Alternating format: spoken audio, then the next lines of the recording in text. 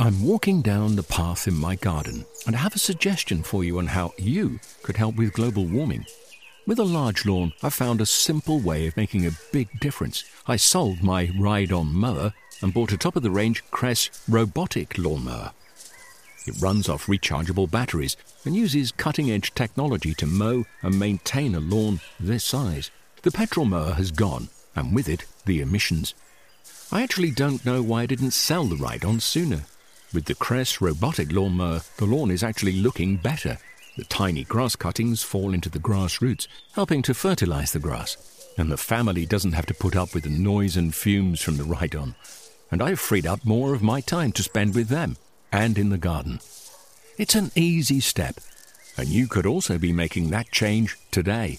Ask for Cress in your local garden machinery dealer, or visit cress.com.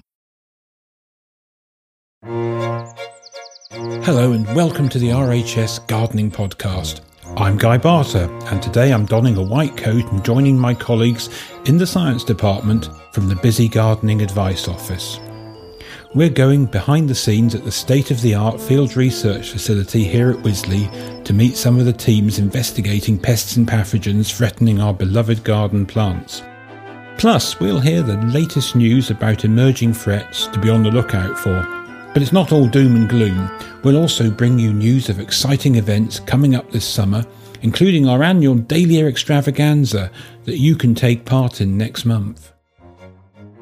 Tucked away behind the newly renovated heather garden here at Wisley is Deers Farm, which is a field research facility where RHS entomologists and pathologists are busily investigating causes and cures for major plant problems, pests and diseases.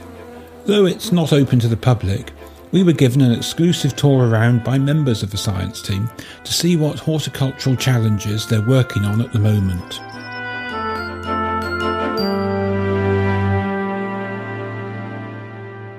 I'm Paul McAleer and I'm in charge of the field research facility. I'm the research technician. So we've got the main lab, which is where we do all of the analysis, preparation, cleaning, tidying, where we store our supplies. And then we also have our ovens for drying the material because most experiments require dry weight as part of their analysis. We have 2 grow rooms, which are internal rooms that don't have any external lighting. These rooms can be manipulated to have different levels of light, temperature and humidity. All is controlled by a touchscreen, which we have up here. This touchscreen allows us to set the parameters and also keep a record of what's going on so we can generate graphs. We'll just go outside and have a look at some of the experiments we've got. We're breeding box tree caterpillars at the moment. Then in front of us we've got the bee tomato virus experiment. Then we're going on to honey fungus, which is looking at, we've got privet plants that are infected, and there's plants that have both versions of the honey fungus, the less virulent and the stronger virulent type, and working out if they are combating each other. Far down the bottom we've got box blight, so there's 3 parts of that. There's looking at different varieties of box, and then once they get to a certain size they'll be infected. There's some box blight that came from the garden that's been observed to see how long the regeneration period is afterwards, and the final one is to let some of the box get big enough that they can be shaped and then look at how the disease goes through the different shapes. So is a round ball worse than a tall thin hedge? And then right at the very, very bottom is our slugs trial. My name is Dr. Hayley Jones and we're here at the Field Research Facility, and this is where I've been running an experiment testing some different barriers to slugs and snails. I chose lettuces as my plant for this experiment because it's one of slugs and snails' favourite things to eat, nice and soft and fleshy, and definitely anyone who's tried to grow lettuces will probably say that slugs and snails are a major problem. The different barriers that I'm testing in this experiment are eggshells, the idea being that they're very sharp when crumbled up and that it will feel unpleasant on the slug or the snail's foot as they try to cross it. Bark mulch, which is very similar, kind of rough and quite dry. Sharp grit, that's like fine gravel, and wool pellets, Wool pellets are called wool pellets because they come in this pelleted form, but when you put them around the plant and water them, they fuzz up into a kind of a mat that's supposed to, again, feel very unpleasant for the slugs or snails to cross, and also has a kind of quite a strong smell as well. And the final one that I'm testing is copper.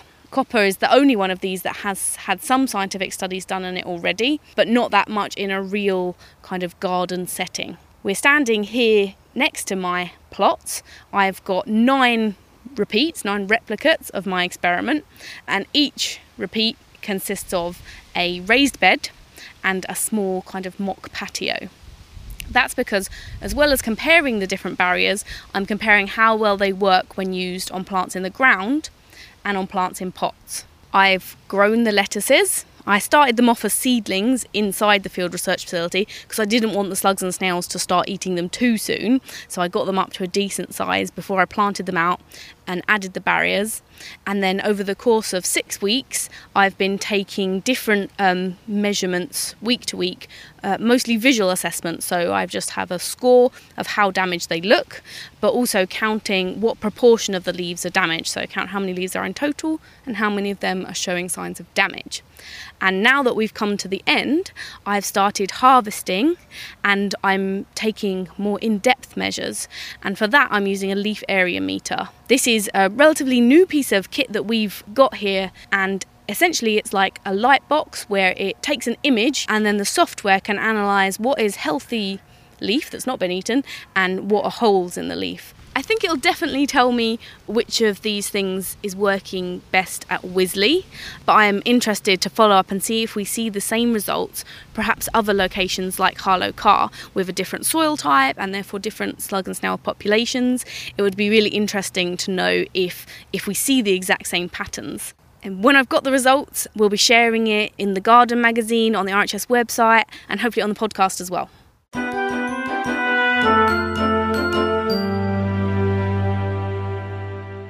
Deers Farm Research Facility. You can find links to more information about the research of the science teams on our programme page at rhs.org.uk/podcast. Here you can also find links to all the other items you hear today, including upcoming events this summer, like our fantastic garden flower shows. After its debut in 2017, the Rosemore Flower Show is back again this year, even bigger and better. There are more nurseries, more expert talks, and lots of fun and quirky things to do and see, including the British Flower Bus with celebrity florist Jonathan Mosley on board giving daily demonstrations. And of course, there's the Wisley Flower Show too, which runs from the 4th to the 9th of September, and again is packed with specialist nurseries, great trade stands, floral art and more. Plus, if you're a dahlia lover, why not enter this year's People's Dahlia competition, which forms an essential part of this much-loved show. Hello, my name is Vanessa Penn, the Partnership Coordinator at RHS Wisley, and my role is to work closely with all the plant societies that we have a relationship with to assist them to hold shows here and at other gardens and take part in some of the bigger events at Wisley. In a couple of weeks' time, we will be hosting the National Dahlia Society show as part of Wisley Flower Show. And as part of this, we're again holding our really popular People's Dahlia competition on the weekend of Saturday the 8th and Sunday the 9th of September. This is a really friendly show and a competition that gives visitors the opportunity to enter their favourite garden and allotment grown dahlias into a competitive class at Wisley, which is really good fun for everybody. It's free to enter for show visitors with first, second and third prizes on both days, and every entry will also have the chance to win the Special Visitors' Choice Award, which visitors vote for themselves rather than the judges. We hold the competition because as part of the National Dahlia Show, they have their own national show, which is full of amazing blooms that they all grow throughout the year. And it's nice to give visitors a choice to enter a competition as well, because dahlias are very, very popular. They're all grown in gardens and allotments all over the country. And it's the chance for people to get involved in a competition, win prizes, get that buzz from coming along to see if their dahlia has won the competition at the end of the afternoon. Dahlias can range from tiny little pom-pom dahlias, which are just sort of an inch across, to huge dinner-sized plate dahlias. So there's a huge variety. There's something that everybody will like. And we're not looking for a perfect plant. We're just looking for something that's in good condition. You don't need to know what it's called. As long as it's free from damage and blemishes, bring it along to the show. Most people grow them on their allotments or sort of in the herbaceous borders. And almost every colour. There's reds, yellows, whites, purples. So whatever colour and size flower you like, there should be something you can grow grow, and you can enter it in the competition. A couple of the winners from last year, we had a very, very deep magenta, tiny little pom-pom dahlia. The prize winner on the second day was a tiny little yellow pom-pom daisy. The dahlia that won the People's Choice competition was a beautiful plant. It was about 4 or 5 inches across, very pale cream with bright red edges as if somebody just painted it with a paintbrush, and it was very unusual. The judges didn't actually know what it was. You don't need to know what your dahlia is called to enter it in the competition and win. A couple of tips for bringing a good plant along. In the next couple of weeks, try and protect your blooms as much as possible from pests, as slugs, earwigs and deer love them. Wind can also break the stems, so stake it up if you can, and also try and protect it from rain or scorching sun, which can damage the petals. If you need to, stake them up, and also if you give them a good potash-based feed in the next couple of weeks, that will encourage flowers as well. Deadhead regularly, and just do remember that a developing bud is round and a spent bud is pointed, and it's very easy to pick off the wrong one, so do be very careful with that. And if you find a bloom that you think might be developing ready in time to enter the show, it's often a good idea to take off all the little buds along the same stem so that your one competition entry will grow and become as big as possible. And it's best to cut the flowers for the show either in early morning or late afternoon when they're cool and full of water, and plunge them into water as soon as you can once you've cut them. And on your way to the show, if you can carry the bloom head down, especially if it's a big flower, it will avoid damaging and bashing the petals. So your chances of getting it to the show in good condition will be much better.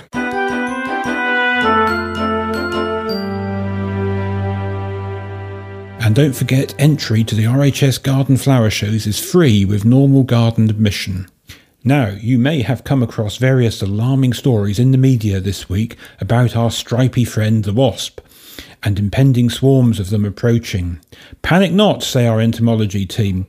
August is regularly silly season for wasp scare stories in the media, but the reality is far less alarming. Here's Dr. Hayley Jones again. There's no problem with wasps in the UK. Wasps are here every summer, and every summer people are like, oh, there's wasps in my garden. They're there every summer. You just don't notice them unless you spend a lot of time in the garden. And when the weather's beautiful, you spend a lot of time out there. There's very little you can do to keep wasps away from you. Keep your food covered up whenever possible, because that's what they'll be smelling and coming in to try and take. Some people say that you can leave a saucer of jam some distance from you so that hopefully the wasps will go to that instead of coming to you. But I can't guarantee how well that might work. The most important thing is that if they are near you, just kind of stay still and calm, because if you flap around or try and swat them, they will get agitated. More wasps might come to try and figure out what's threatening their sister, and that's when you might get stung. Wasps can essentially communicate with their sisters in the nest. They release these scents that indicate how they're feeling, and their sisters can react to that. So the most notable example is if a wasp is angry or scared, then that will very quickly affect the other wasps in the vicinity and they'll react too. No one wants to be stung or bitten or any of those kinds of things, and wasps, compared to bees, are more aggressive. They are more likely to view you as a threat if you're near their nest, or if they view your food as their food. There's not really anything you can do to keep them away, which might be unfortunate if you've got a wasp's nest in your garden. Different kinds of traps are sold, but those mostly work by attracting them in, so they can sometimes make the problem worse. They're just an animal that we have to learn to live with. You know, they were here first. Wasps are a hugely beneficial garden insect, mostly because of pest control. They really can be quite voracious predators when they're trying to gather enough food for their larvae. They will take away caterpillars, they'll take away sawfly larvae, maybe even aphids. They will gather up a lot of those tasty insects and take them back to the nest. They can also act as pollinators because the adults like to drink nectar, so they will be visiting the flowers as well. If you've got wasps in your garden, the best thing to do is to stay calm and really just try and observe them and get used to them. And when you see how beneficial they can be in the garden, hopefully that will give you comfort to be more accepting of their presence. There are hundreds of different types of wasps, but only a few of them really look like what we think of when we think about wasps, and those are the kinds that make nests and are predatory and can sting. There's lots and lots of other types of wasps, most of them much smaller, and a lot of them are parasitic. They lay their eggs in caterpillars or other insects, and they develop like that. Like, the word wasp actually means a lot more than most people think it does. But in general, the way to know that something is a wasp is if it has a very narrow waist. So between its thorax, which is the body part that its wings are attached to, and its abdomen, it has a very narrow waist. They're usually kind of glossy, shiny, and the wasps that we think of as coming and visiting our picnics are usually yellow with different kinds of black markings on them. As the summer goes on, the queen will start to lay eggs that will turn into the future queen wasps, and also the drones to mate with them. And once that process is done, the nest has kind of done its job. Those queens will overwinter till next year, but all the worker wasps are not needed anymore. And often the queen will kick them out of the nest, which is why in the early autumn you often find a lot of slightly irate wasps around fallen fruit. And that's because they've not got a nest to go back to anymore, and they're kind of just seeing out their final days feeding on fermenting fruit. So while wasps can be a real pain when they're visiting your picnic or your barbecue, if you can learn to appreciate their beauty and the voracious predatory nature that they have in helping you to control caterpillars and other pests in your garden, then hopefully you can make them a welcome part of your garden's wildlife. Dr. Hayley Jones. And you can hear wildlife gardener and writer Kate Bradbury giving her passionate defence of wasps in episode 132 of the RHS Gardening Podcast. And finally, a garden problem that unfortunately we should be concerned about, ash dieback. This tree disease is spreading to other species, RHS plant scientists warned earlier this month. So what should we look out for, and what can we do to monitor and prevent its spread? My name is Matthew Cromie, and I am a plant pathologist based at the RHS at Wisley. So ash dieback is a reasonably new disease to the UK. As its name suggests, it causes a dieback on ash trees. That dieback can be quite serious and can be lethal. The trees can die. So what can you see? There are symptoms on the leaves, black blotches. Often those occur at the leaf base and on the midrib. But the more important infection is on the stems. So that's where you see some black or brown lesions on the stems. Very often they're lens-shaped, so sort of a bit of a diamond lens shape. And that leads to a general dieback, and that general dieback can lead to the death of the whole tree. It's mostly a problem in the east of the UK at this stage, especially the east of England, but it is spreading much more widely, so you can find it in a wide range of areas now. If you want to see on the maps exactly where it's found, as it's found in your area, have a look on the RHS profile, do a search, ash dieback, and on that there is a link to the Forestry Commission website, which gives maps of where it has so far been found. There are a lot of reports coming in, so it's a fairly good updated list. The reason it's in the news at the moment, the latest release, is that it's been found on 3 new tree and shrub species. They've been found, tested positive. Previously, it was found just on various species of ash. Now it's found on some relatives of ash, so mock privet, narrow and leaf mock privet, and white fringe tree are the 3 that it's been found on. So it has a wider host range. Now important to have a look out on those trees if you happen to grow them. If you do find ash dieback, it is important that it's reported, because the distribution is still patchy around the UK, and it's important that we know exactly where it is present. So if you find it, Tree Alert is one of the main ways of reporting it. It's an easy way of reporting it. If you have a look on our website on the profile on ash dieback, you'll be able to find the links as to how to report that. But the more information we have, the better. The most important way to avoid spreading ash dieback is not to move ash trees or wood from ash or the seeds, because that's where the fungus itself will be moving from place to place most easily. There are wind-blown spores. You can't really prevent it coming in, but you can reduce the risk of it spreading.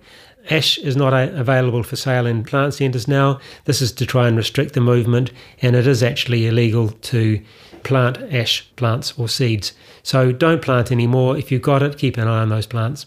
There are actually no ways of treating ash dieback, and that's why it's very important that sources of infection are notified to the authorities to try and limit its spread at the moment. If you do make a notification, then you will be given advice on what to do. A good source of information is the RHS website. We do have an advice profile on ash dieback. So if you just search for that, ash dieback, and you'll find all the latest information on there. Well, that's all we have time for today. The take-home message is to grow as much as you can, I think. Always some problems and losses in gardening, but usually most things grow and are highly satisfactory. So don't be disheartened by this list of pests and diseases. Remember, RHS scientists focus on the problematic side of gardening to help all of us protect the pleasures of plants. Until the next time, from the podcast team and me, Guy Barter, goodbye. I'm walking down the path in my garden, and I have a suggestion for you on how you could help with global warming. With a large lawn, I found a simple way of making a big difference. I sold my ride-on mower and bought a top-of-the-range Cress robotic lawnmower.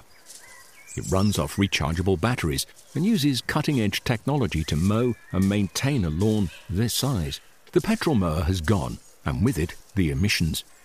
I actually don't know why I didn't sell the ride-on sooner. With the Cress robotic lawnmower, the lawn is actually looking better. The tiny grass cuttings fall into the grass roots, helping to fertilize the grass. And the family doesn't have to put up with the noise and fumes from the ride-on. And I've freed up more of my time to spend with them and in the garden. It's an easy step, and you could also be making that change today. Ask for Cress in your local garden machinery dealer, or visit cress.com. Discover the beauty of an RHS membership all year round. Save 25% off an RHS membership today when paying by direct debit. Prices start at just £55.50. With a membership, you'll gain access to an array of special events at our gardens all year round. Be the first to know about RHS flower shows and get exclusive member-only days, plus reduced rate tickets. And you'll have the chance to enhance your gardening know-how with access to free expert garden advice, monthly editions of the Garden magazine, and so much more. Terms and conditions apply.